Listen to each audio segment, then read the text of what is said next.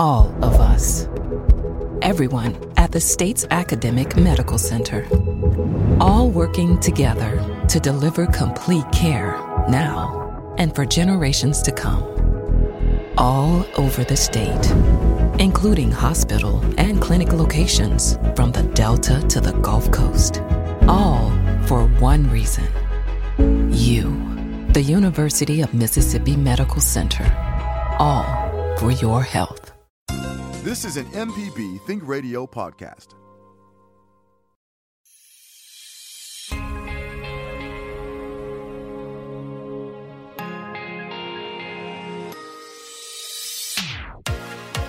Thanks for tuning in. You're listening to Southern Remedy, Healthy and Fit on MPB Think Radio. I'm your host, Dr. Josie Bidwell, Associate Professor of Preventive Medicine and Nurse Practitioner at the University of Mississippi Medical Center. Today, we are going to dig into our mailbag and answer the emails that have been coming our way over the past couple of weeks. Email is always a great way to get your question in to us if you don't catch us when we're on the air, or you just don't want to hear your voice on the radio. You can send us an email at fit@mpbonline.org. Of course, I love it when you give me a call, and you can do that today. Our number is 1-877-MPB-RING. It's 1-877-672-7464. Or you can go over to my Facebook page, Healthy Habits with Josie, and post your questions there, either for everyone to see, or you can send them in a private message, and that's just fine as well. And so I've gotten lots of emails over the past couple of weeks, and so I want to make sure that we get to some of those today. But first, I want to talk about some food recipes. It's usually Kevin that has seen recipes from me that I have posted pictures on Facebook, and we talk about those. But this weekend, Kevin posted some food, and it looked delicious. And so I think we should talk a little bit about what you made this weekend. Kevin, what did you make? I got my air fryer out of deep storage. No, not really. It was still on the counter, but hadn't used it in a while. And it was kind of disappointing because when I first got it, I was excited. I wished I had gotten one that had a little bit more volume to it. But I started thinking that I had seen some things about things that were easy to cook. And so I bought some broccoli because the other thing is, I get the steam bags, and I love broccoli, but I've seen too many that have sauces or cheese or whatever, and I just like steamed broccoli. Right. So anyway, I thought, well, let me try it in the air fryer. I found a simple recipe for it, so I went to Kroger and bought some fresh broccoli, chopped it all up. It was I think I got enough for about 2 servings. It was less than $1, I think. It was very cheap.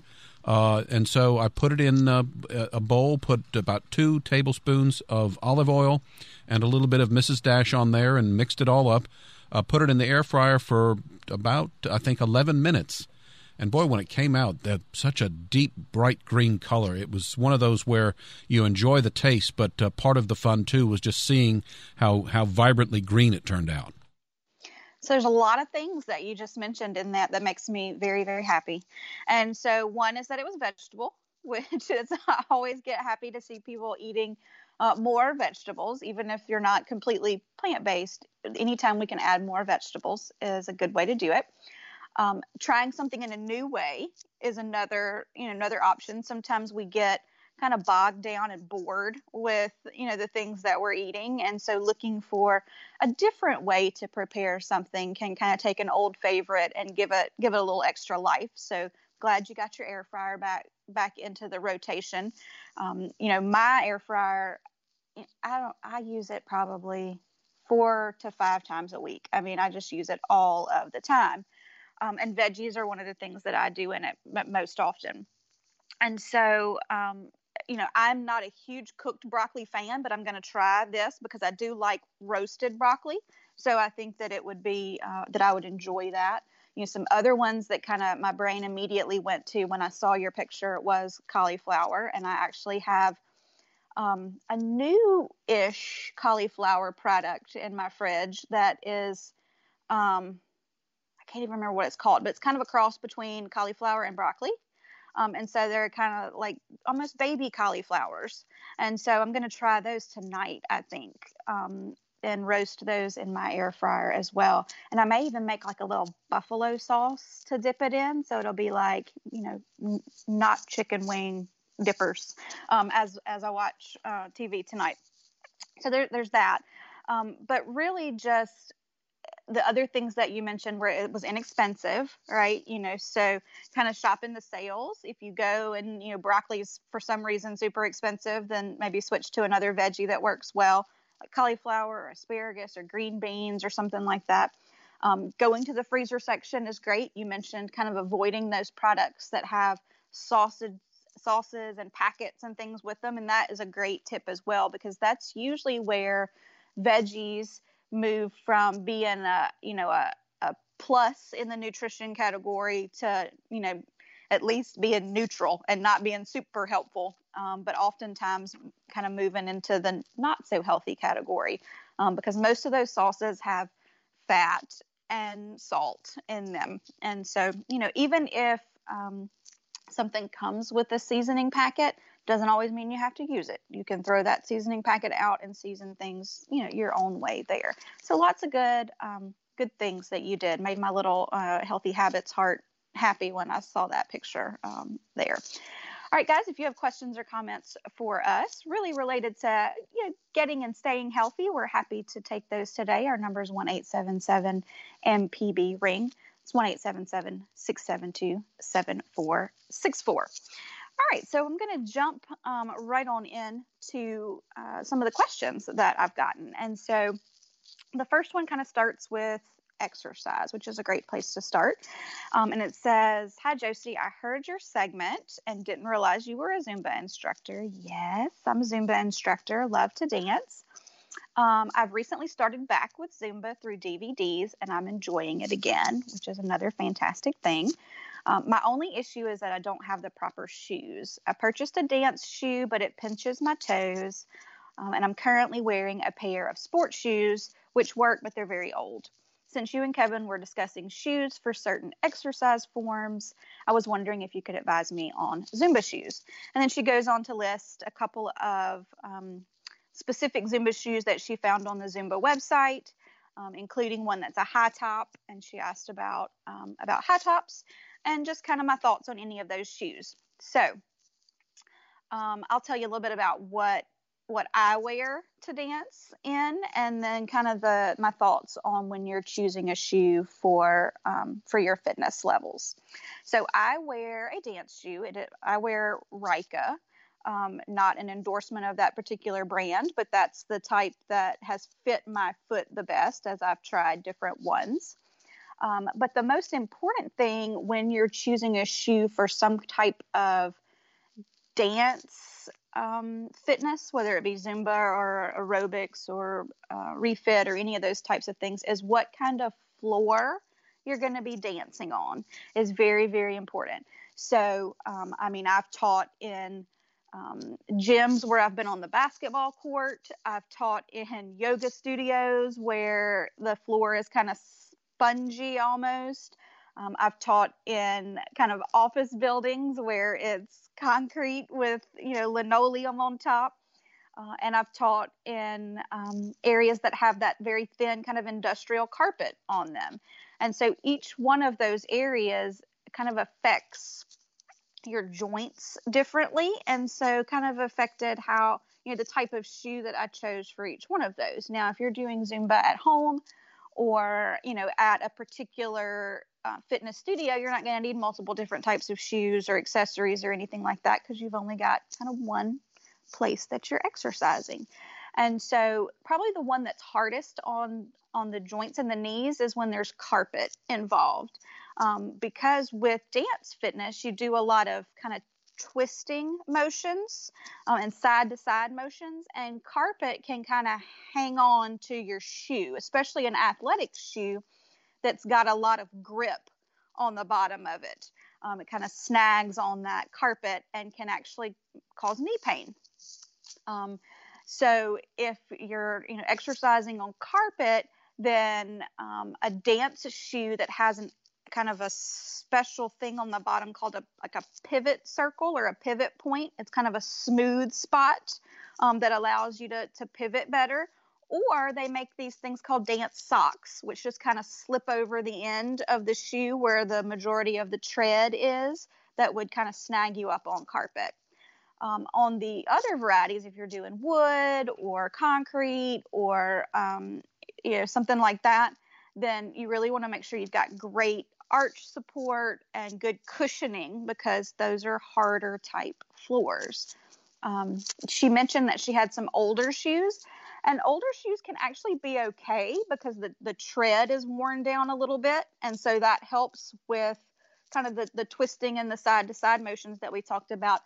But you may need to replace the inserts on the inside, right? If all of the cushion and the support and everything is kind of flattened out or worn down, just pop those inserts out and put new inserts in and find something that's comfortable and supportive for you.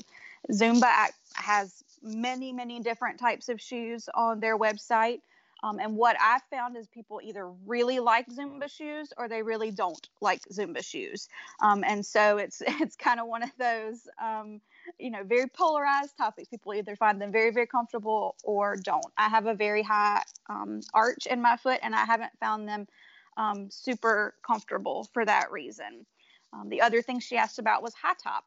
And I actually do wear high top dance sneakers because I've had several ankle injuries, and I feel like it gives me just a little bit extra support there when I'm doing some of my kind of lateral movements there.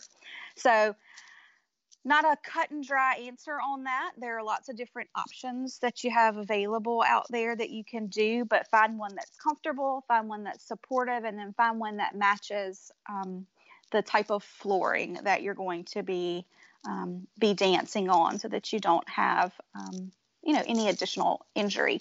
And if you're cross training in other sports, like I also run, I'm not going to wear my dance shoes to run. I'm going to have kind of a general pair of athletic shoes or running shoes that I run in there, and that's because I'm training. I'm not just going for my casual walk. I'm actually training for a run. So you don't have to have multiple pairs of shoes. Just find something that's comfortable and supportive for you that helps to get you up and moving. I'm Dr. Josie Bidwell, Associate Professor of Preventive Medicine and Nurse Practitioner at the University of Mississippi Medical Center. Thanks for listening to the Southern Remedy Healthy and Fit podcast. If you have a question, you can email fit@mpbonline.org or leave a comment on my Facebook page, Healthy Habits with Josie. For ongoing information on staying healthy and fit, subscribe to the podcast using your favorite podcasting app. Deep South Dining is the show all about the culture of Southern flavor, from fried chicken and collard greens to shrimp and grits and a glass of sweet tea. Subscribe now to the podcast using any podcast app or download our MPB public media app. This is an MPB Think Radio podcast.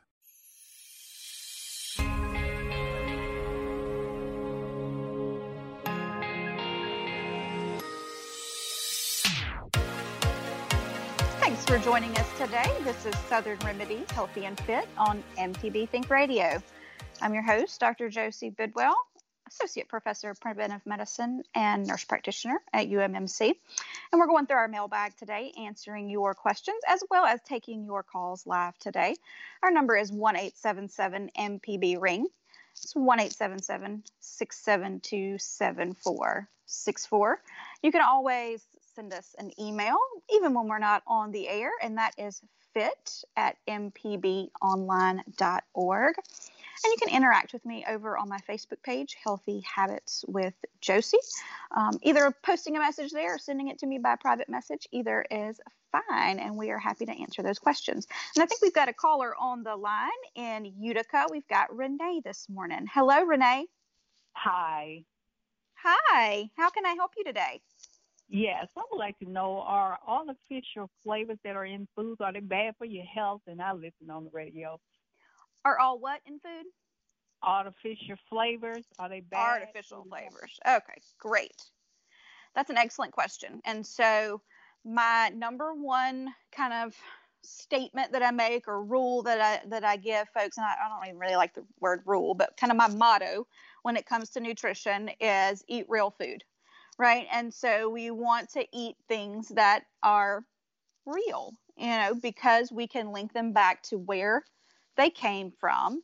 And when we choose a real product, then it also likely has the vitamins and minerals and fiber and all those things that came with it.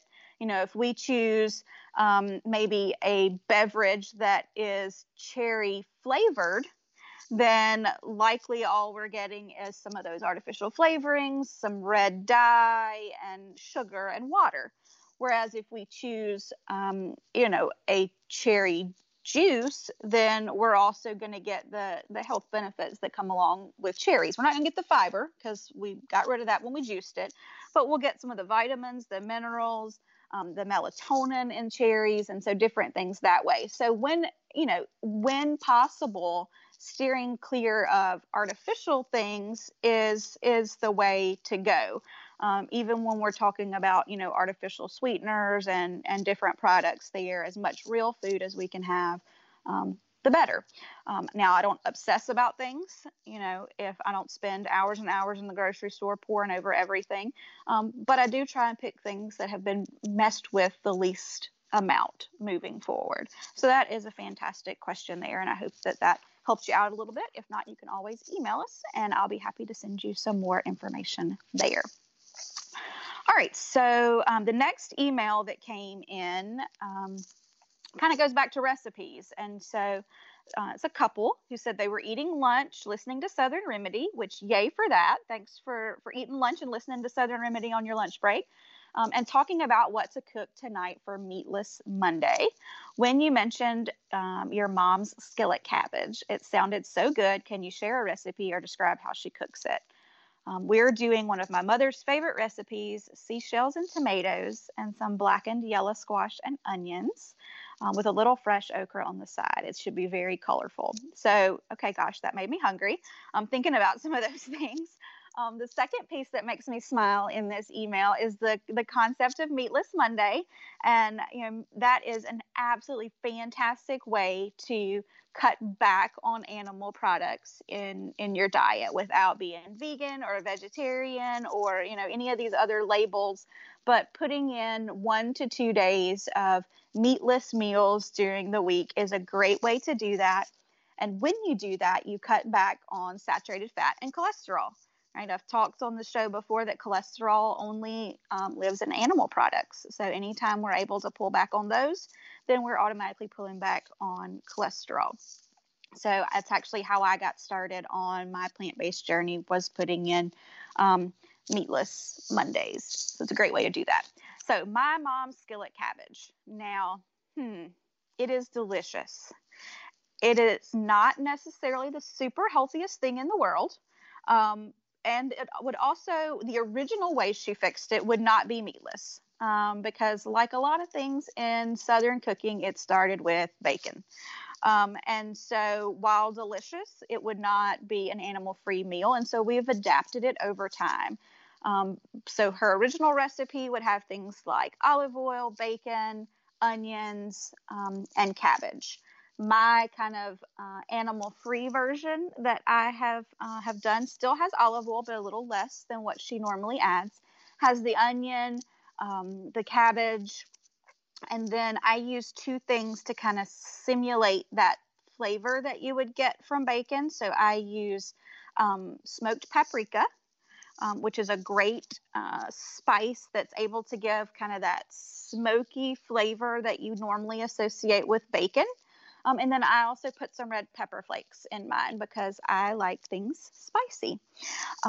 And so I start with about a tablespoon of olive oil in my pan and 1 sliced onion that I go ahead and put in and let that kind of start to sweat, which means the kind of fluid or the water coming out of the onion and the onions getting soft. I'm not looking for them to get super brown, just to kind of get soft and kind of translucent. And then I'm going to put my cabbage in. Now, my mom hand slices a whole head of cabbage. I am rather impatient, and so I actually buy the shredded cabbage coleslaw. Not the one that has the carrots and all that other stuff in it, although you could if you enjoyed that, but I just get the plain shredded cabbage. And that's how I get this, get my meals on the table quicker during the week. And so I dump a bag of that in there and put a lid on and let it kind of start to sweat down a little bit. And if it starts to stick, where some folks would add more oil, this is where I add a little bit of veggie stock or water. Sprinkle on my smoked paprika and my chili flakes and stir it all together and let it cook until everything's kind of wilted and soft. And that's kind of my healthier version of Mom's skillet cabbage there. If you try it, I would love to hear. You can follow me over on Healthy Habits on Facebook, and you can post a picture there and tag me in it. And that would be great. Or over on Instagram, you can tag me at Josie H. Bidwell, and I'd love to see it there. And I would really like to know about these seashells and tomatoes, because I don't know what that is, but it sounds like pasta because it has seashells in it, and I love a good pasta dish there. So I hope you enjoyed that recipe there. And if anybody else has a way that they like to cook cabbage, I'd love to hear about it too. Josie, all right, go ahead. If you could share your tip for dicing an onion, which I got from one of the recipes I got from you, and has really helped me and has made me a better onion dicer. Oh, an onion pro, right? And so when you get your onion, right, so slice it in a way that doesn't leave the root end and then the little stem end, right? We don't want to slice it that way. We want to slice it the other way, where each half of the onion keeps a piece of that kind of little hairy root end, and then kind of slice off the stem end of it there. Then peel that outer layer off, and then you kind of give it some vertical. Yep, that's right. Vertical. I was thinking about vertical versus horizontal. Some vertical slices, and then turn it and cross slice across that. And it gives you perfect little dice already.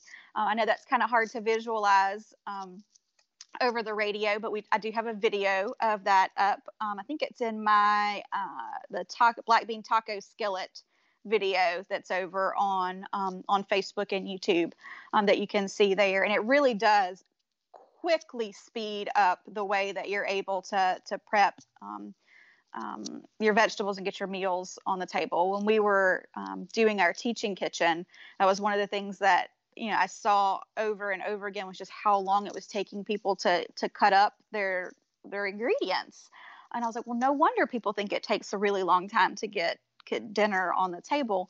And you don't have to be a chef. I look at my hands while I dice. I'm not one of those that can look away and just chop, chop, chop, chop, chop.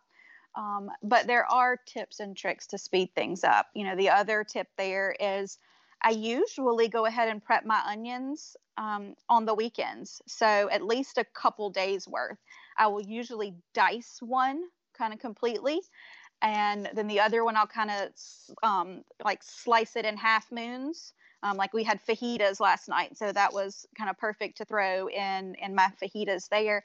And then, if I know if we're going to have black bean burgers or something during the week, then I'll also kind of go ahead and slice up some rings. That way those are just ready and in the fridge for me to grab there. So thanks for that. And you can, any kind of vegetable like that, like an onion, a shallot, or garlic, you can slice them all relatively the same way and speed that process up a little bit there. Josie, I think I have a visual that might be helpful to folks at home, and make sure I'm right on this. But if the onion, lay it on me. If the onion is the Earth, you're slicing from the North Pole to the South Pole and not along the equator. Yes, look at you.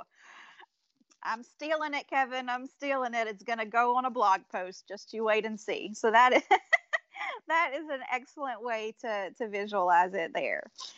All right. I think we've got time for kind of one more before we take our next break. And this one's really more of a comment.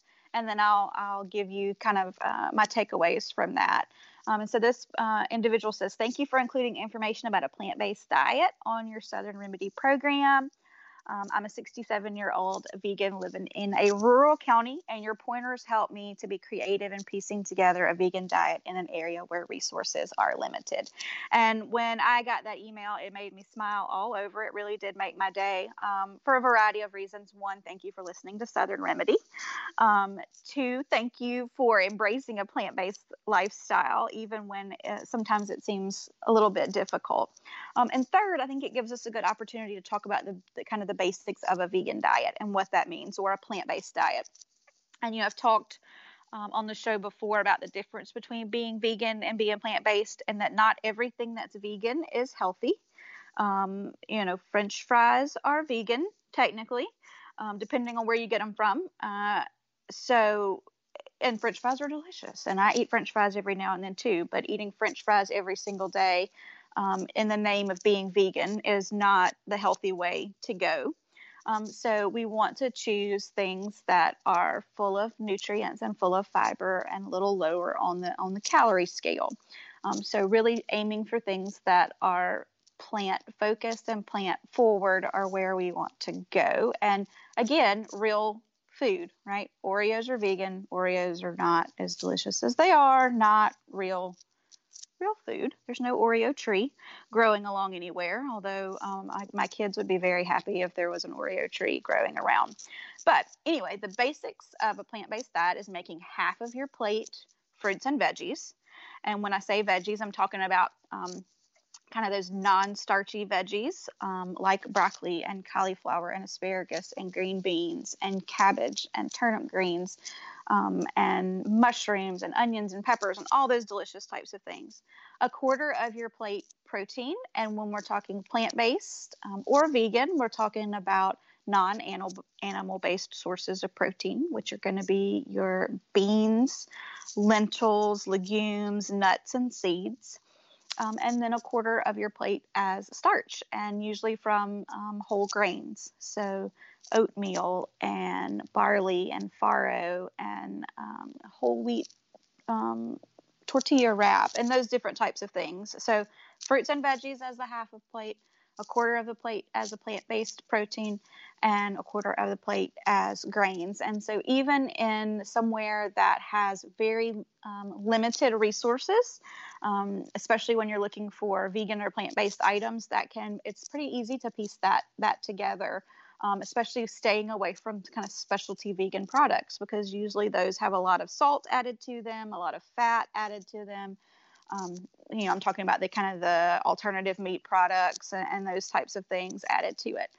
So good old beans, rice, and greens are a great way to get kind of the basics of a plant-based diet on your plate for pretty doggone cheap and in most locations across the state.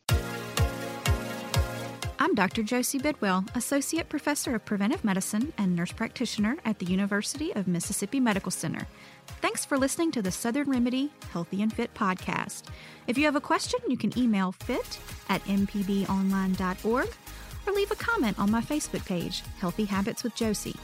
For ongoing information on staying healthy and fit, subscribe to the podcast using your favorite podcasting app. Hey, this is Larry Morrissey with the Mississippi Arts Commission. I'm one of the hosts of the Mississippi Arts Hour, the arts interview show on Think Radio. We talk with visual artists, musicians, writers, as well as people who help bring the arts to their communities. We hear about how each artist learned their craft and get some insight into their creative process. You can hear the Arts Hour every Sunday at 5 p.m. on Think Radio, or listen anytime by subscribing to the show through your favorite podcasting app. This is an MPB Think Radio podcast.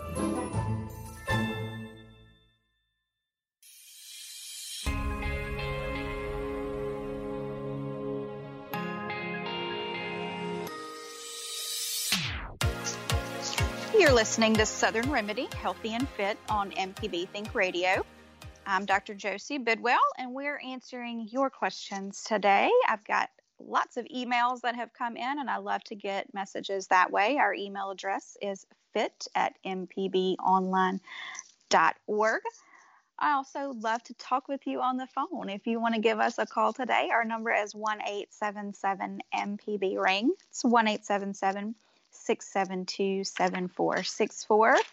Or you can message me over on Facebook. It's Healthy Habits with Josie. And I think we'll switch over to Facebook for a question and show Facebook a little love this morning.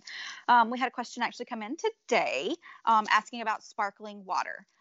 So she has transitioned to sparkling water, the ones that have no artificial sweeteners or flavors or sugar or anything, just water and carbonation, and a little bit of natural flavoring.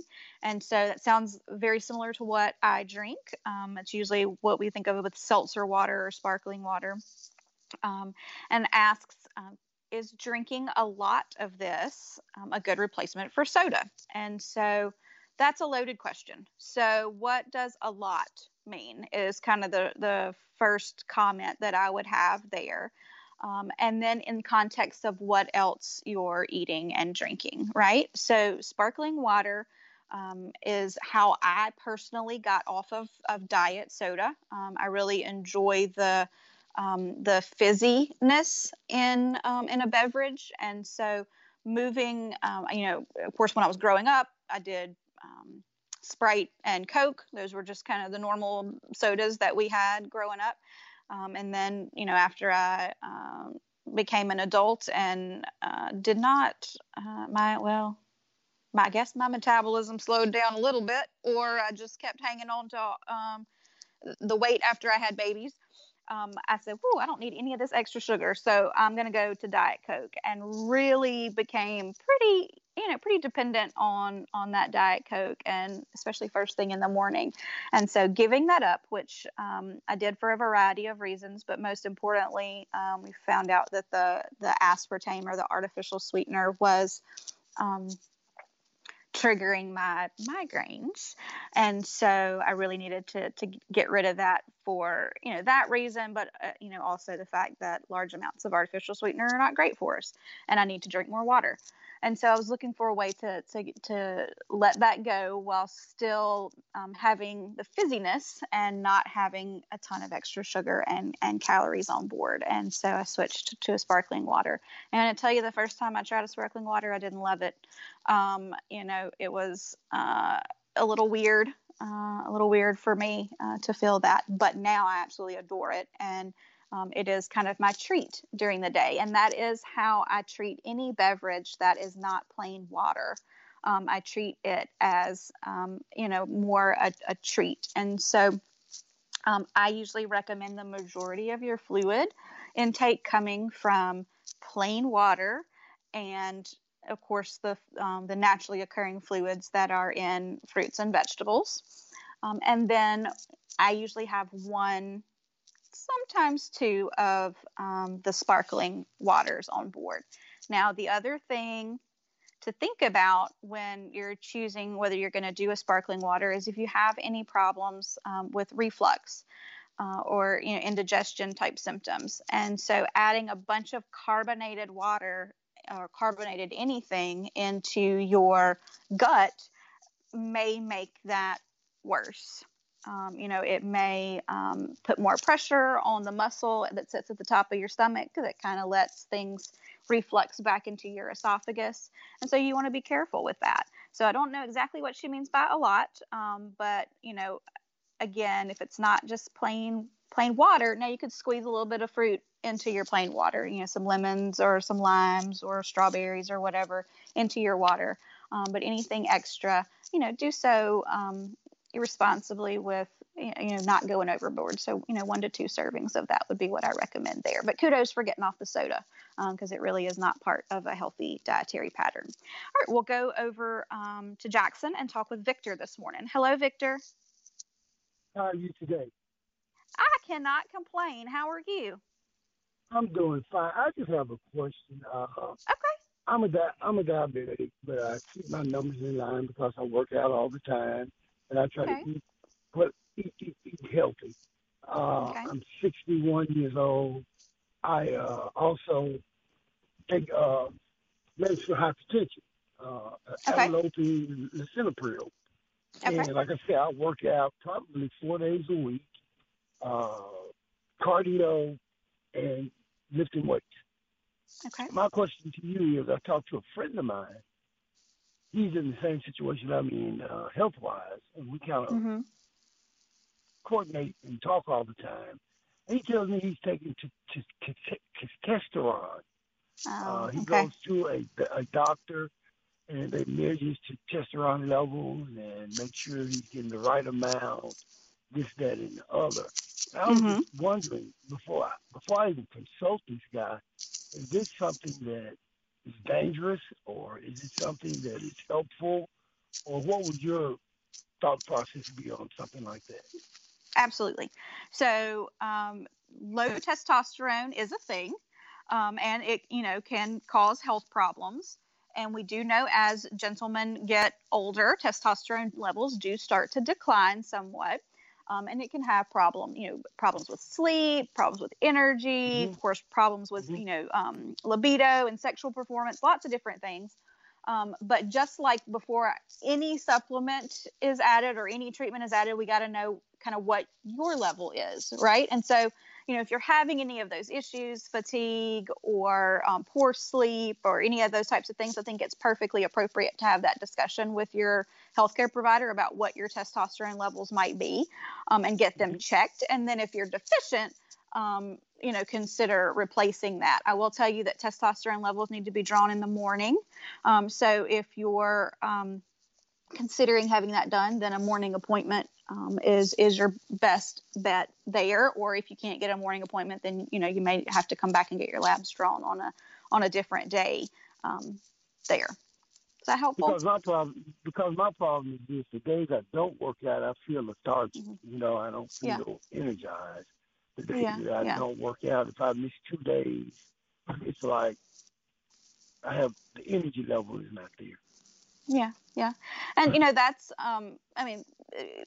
you could absolutely have that checked. It may also be that you're missing kind of the mental health boost and the kind of endorphin release that happens when we exercise.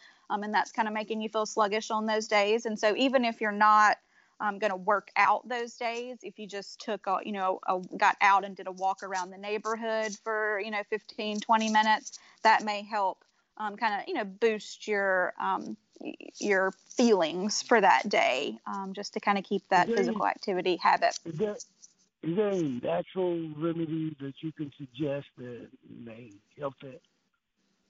Help your energy levels? Yeah, as far as the testosterone is concerned. No. So we have to remember that just because something is natural doesn't necessarily mean it's healthy. Supplements are not regulated as tightly as, medications are. And so I generally don't recommend starting any type of supplement without at least having an initial evaluation with your healthcare provider, because you may not need to boost your testosterone. We've got to kind of see what your testosterone level is before you consider adding anything to it to boost it. What about food groups? Is there any food groups that will be plants, right? So the more plants we can eat, the better our heart health and our energy level. So again, focusing on those fruits, veggies, grains, beans, nuts, seeds, legumes, those types of things, the better our heart health is, the better our blood pressure is, and usually the better we feel. Okay, I do appreciate it. Thanks so much for your time. Well, I appreciate you giving us a call today. Thank you so much, Victor. I'm Dr. Josie Bidwell, Associate Professor of Preventive Medicine and Nurse Practitioner at the University of Mississippi Medical Center. Thanks for listening to the Southern Remedy Healthy and Fit podcast.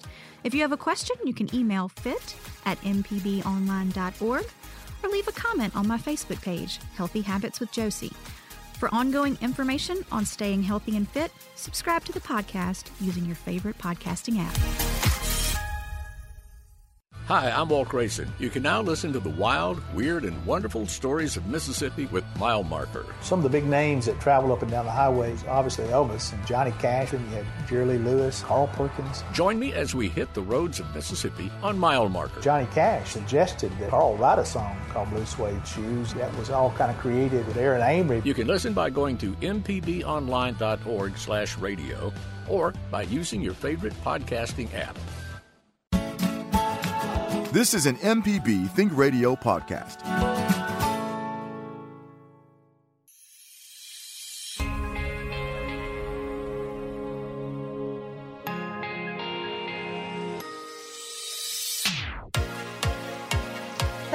joining us today. You're listening to Southern Remedy, Healthy and Fit. And I'm your host, Dr. Josie Bidwell, and we've been answering your questions from Facebook, from email, and from calls today. And we're going to dive right back in this last segment of the show with some of these email questions. This one says, I am a type 2 diabetic. I would like to transition to vegetarianism, but I find that the recommendation for lentils and beans for protein give me too many carbohydrates. What do you suggest? Also, what are your recommendations for how many grams of protein, carbs, and fat I should aim for daily? And they did not want me to tell you their weight or their name, and I fully appreciate that. You can remain anonymous. So this is a question I get all the time because the majority, well, not the majority, but a ton of the patients that I work with have type 2 diabetes. And so when we start talking about adding in things like beans and lentils, they go, wait a second, those have starch in them, and I'm not supposed to have starch and carbohydrates and those types of things. And so it's a valid concern and one we need to talk about a little bit more.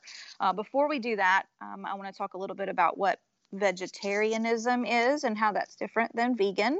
Vegan is the absence of all animal products. So strict vegans don't have eggs or dairy or even honey.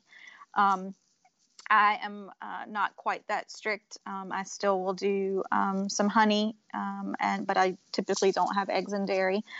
Vegetarian is just the absence of the meat and the meat byproducts, but you would still have eggs and dairy on the vegetarian diet. And so I think it's important to understand what is going on in type 2 diabetes. Type 2 diabetes is the hallmark of that is insulin resistance, meaning you don't use your insulin that your body makes as well. And so what does insulin do? When we eat and our food is broken down, glucose rises in our bloodstream. And we need that glucose to run the different functions of our body, but we need that glucose to get into the cell to be used. And so insulin acts as the lock, as the key actually on the lock on the cell, and kind of opens the cell up and allows the glucose to go into the cell for use. And so with insulin resistance, the thing that is really kind of gumming up the lock or making the key not turn the lock is fat, or what we call intracellular lipids, so fat within in the muscle cells. And so when we have a diet that's high in fat as well as high in carbohydrates, then we do have elevated blood sugar levels because we're not able to use the insulin and we have all these extra carbs on board. If we address the fat content of our food and start to bring that way down and be on a very low, in particular saturated fat diet, then that insulin resistance starts to improve, and then those carbohydrates do not produce such a spike in blood sugar. So initially when I'm working with people with type 2 diabetes who are trying to transition to a plant-based diet, the first thing we do is pull out added fats and really work on pulling out saturated fats. So we're probably going to lose the bacon and switch more to chicken, things like that, so that we get the fat content down, so the insulin resistance gets a little bit better, and then we can start transitioning into adding more of the starchier plant-based proteins in there. There is a YouTube video. If you just go to YouTube and type in Beth Motley insulin resistance, it's a great, just 3 or 4 minute video that talks about the actual underlying causes of insulin resistance and how a plant-based diet can help to reverse that. So it's a great little watch there. All right, I think we've got time for one more email, and that's good because I've got one more email. This says, good morning. Dealing with stressful events and situations, many people seek comfort through eating. Yes, they do. Even if it isn't bad food, dealing with the consequences can be uncomfortable and sometimes scary, right? So if salty snacks make you bloated, that type of stuff.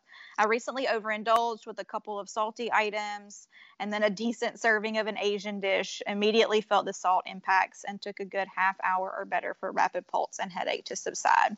I do take a low dose blood pressure medicine, no diabetes, but have thyroid problems. what is something people can do to help counter safely and fairly quickly this type of situation? Well, if I've said it once, I've said it 1,000 times. An ounce of prevention is worth a pound of cure. So what we want to do is prevent using food to cope with stressful events, if at all possible. Knowing that sometimes we're still going to slip up and do that. But again, trying not to think of foods as good or bad, just foods we need to eat more of and foods we need to eat less of. And that every kind of food choice or meal or snack is a separate event. And just, if we perhaps were not so great at snack time and had a lot of chips, maybe, then intentionally think about your next meal and how you're going to choose something that's much lower in sodium and fat and starch for that particular meal. Some tips for kind of dealing with those stressful situations, though, is really going to be the heart at preventing this, right? And not turning to food when you're stressed out.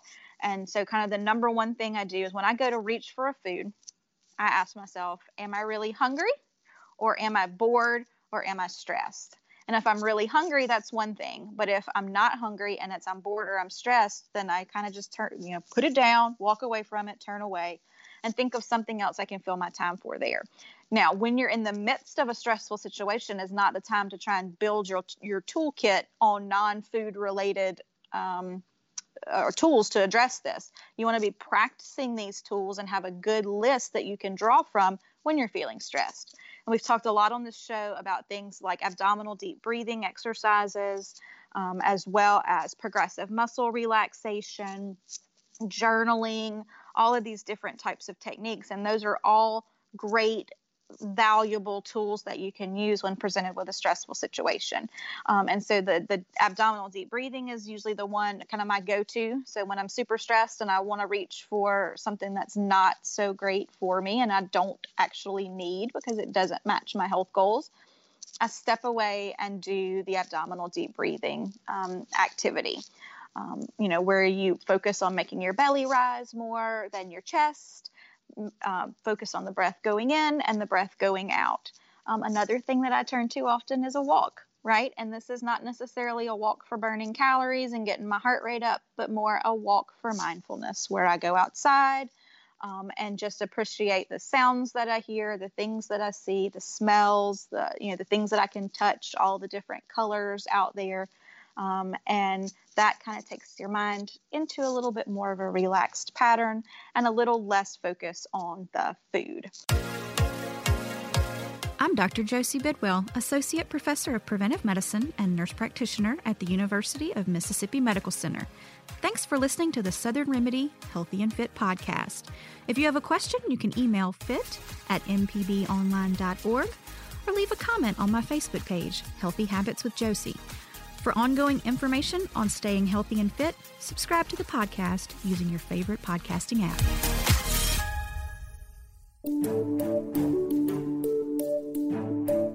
Hi, I'm Dr. Jimmy Stewart, Professor of Internal Medicine and Pediatrics at the University of Mississippi Medical Center. On the original Southern Remedy, we answer questions about all aspects of your health and share some of the latest medical information in the news. You can listen to the show on Wednesdays at 11 on MPB Think Radio, or you can subscribe to the podcast by searching for Southern Remedy on your preferred podcasting app.